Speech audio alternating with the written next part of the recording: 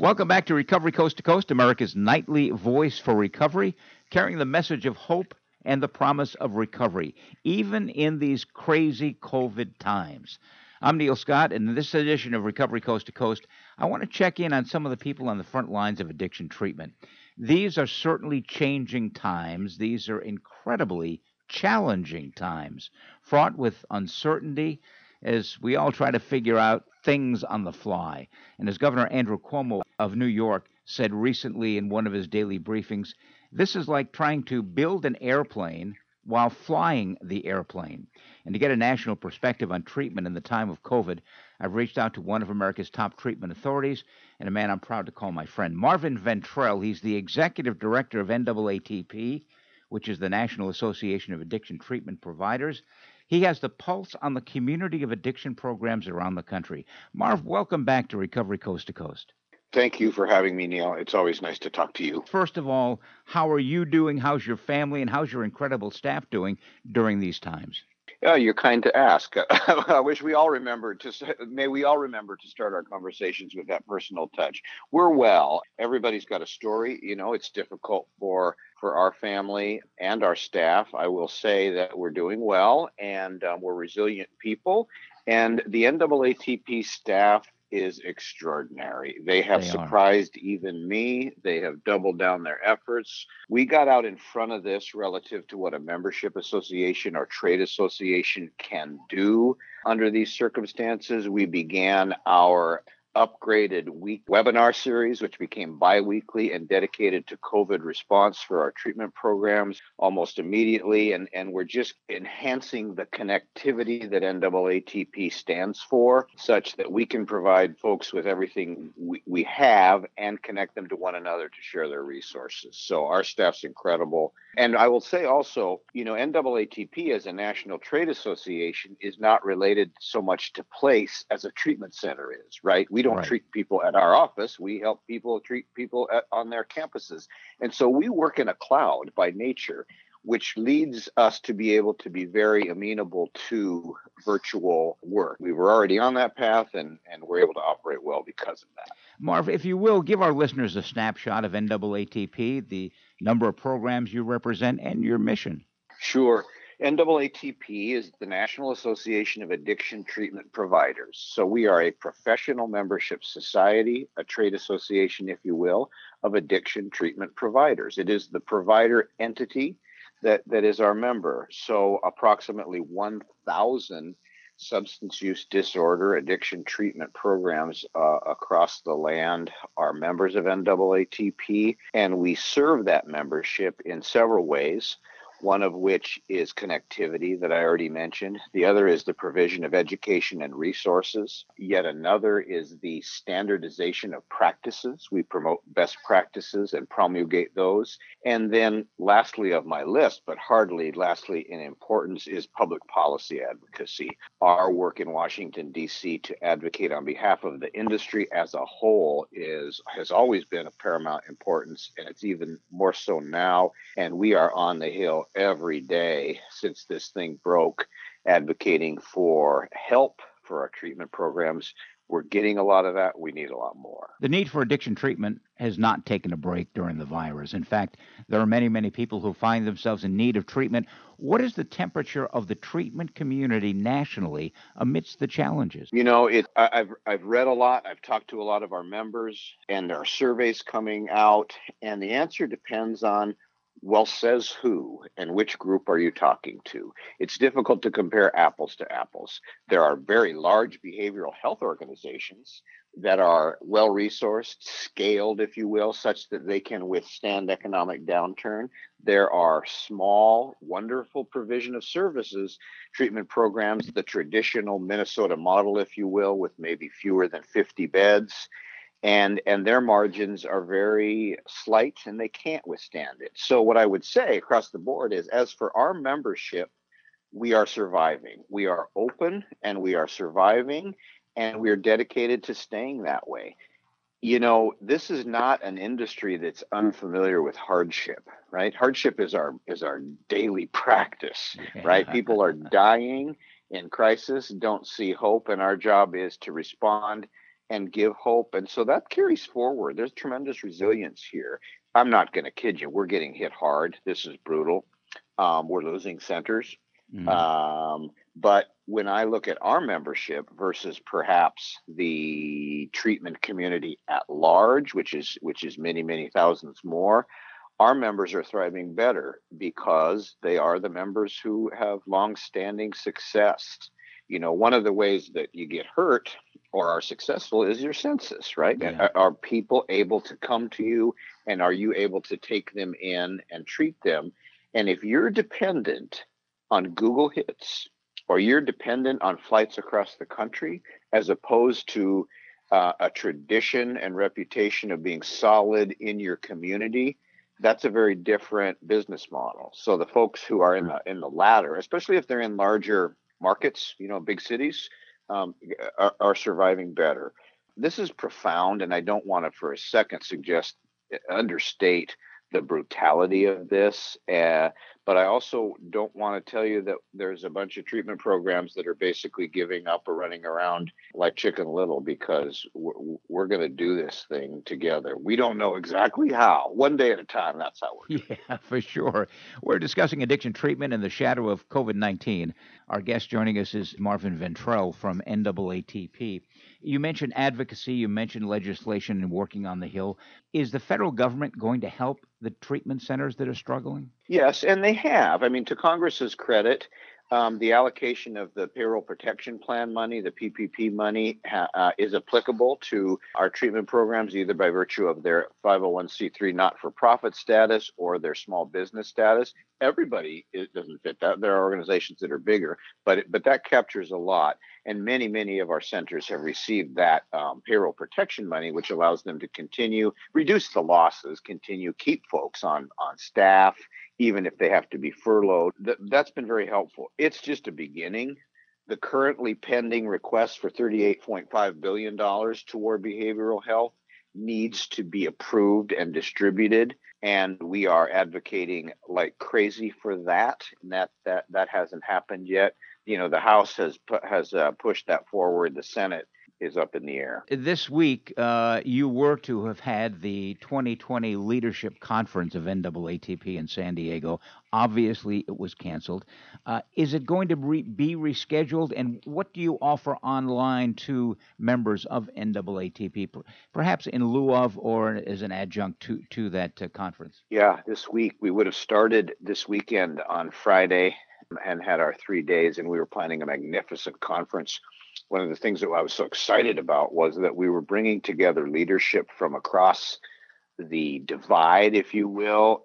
We have the payers coming to speak. We had the major agencies coming together so that we could all do this, and it was going to be a hell of a conference. And so we had to cancel. Now, absolutely, it's rescheduled. So the plan, we plan years in advance. And so the 2021 conference, by the way, this San Diego conference would have been our 42nd annual. NAATP was founded in 1978. So we've seen some hard times, nothing quite like this, but some hard times. So we're rescheduling for 2022. We were already set for May 2021 in Denver, and that will happen, God willing. I think God will be willing. And then we'll move back to San Diego, where we were going to be in 2022. So we go on. We're not going away. It's a critical need to have that national conference. In the meantime, what can we do? Our webinar series is happening at 1 or 2 sessions a week. Some of those are very specific COVID-related responses. But look, the issues don't change in many respects. As you said, the COVID crisis, national crisis, healthcare epidemic, does not take away the addiction epidemic. To the contrary, the addiction epidemic is made worse by virtue of this. You know, Bill White, our great chronicler and thinker in this field, has suggested that not only are people struggling who already suffer, by virtue of this isolation. Addiction is an isolating disease. Recovery is a community disease. So this is the wrong thing to happen. But not only are those people suffering more and struggling, but this could very well create a new population. That's all we need, a new population of folks who suffer from substance use disorder because of life's pressures. What happens with addiction? Well, we medicate our difficulties. And there's a population that's prone to do that statistically. Well, difficulties have increased across the board. And so it's very likely that more people than would have otherwise will treat their emotional distress with substances. And so the need's actually going to go up. Some of the webinars are relative to COVID specifically. Some of them are the same leadership and clinical and operational resources that have the same application or tweaked application in the current environment. And we're moving forward with those. And then I would also point your listeners to our COVID response page. We have assembled and update daily on our website, www.naatp.org, a special COVID resource page that contains, you can pull up all the old webinars, right? They're all recorded in there, and you can pull them up and watch them and schedule new ones and all kinds of other resources ranging from social science work to biological medical practices to spiritual care. Marvin Ventrell, Executive Director of NAATP, joining us for a few moments talking about COVID-19, the impact on treatment all across the country. How do you reimagine the future? We're not going back to normal. It's going to be new when this thing finally passes. How do you reimagine the future of treatment? Well, erroneously. I mean, the best we can, but anybody that suggests they can prognosticate this well is not being honest, because we don't know enough. We have to do what we can. We have to say, okay, based on what we know today, here are our projections. But look, we don't know. And the biggest thing we don't know is the overarching economic impact on our country. Look, if unemployment is already at Depression era levels, and they're suggesting there are suggestions that it could go to 20%. Well, those are the factors that exist above and beyond addiction treatment that will impact us dramatically, and we don't know what's going to happen. And so, first of all, I would say whatever projections we think we have are going to be wrong, and then you have to keep adjusting, right? So you make the projections, you watch, and you look at it today, and you make more projections. But what I would say as a general rule is we're going to lose centers, and two primary trends are going to be enhanced or amplified. The trends that were in existence are primarily twofold. One is mergers and consolidations of the field. For some years now, a couple of decades, we have been experiencing the consolidation of addiction treatment programs from lots and lots of small centers that operated independently to those coming together in behavioral health entities. And that's already happening, and this is going to increase that, expedite it, particularly as to those small centers whose margins of safety simply do not allow them to continue. So big guys will come along.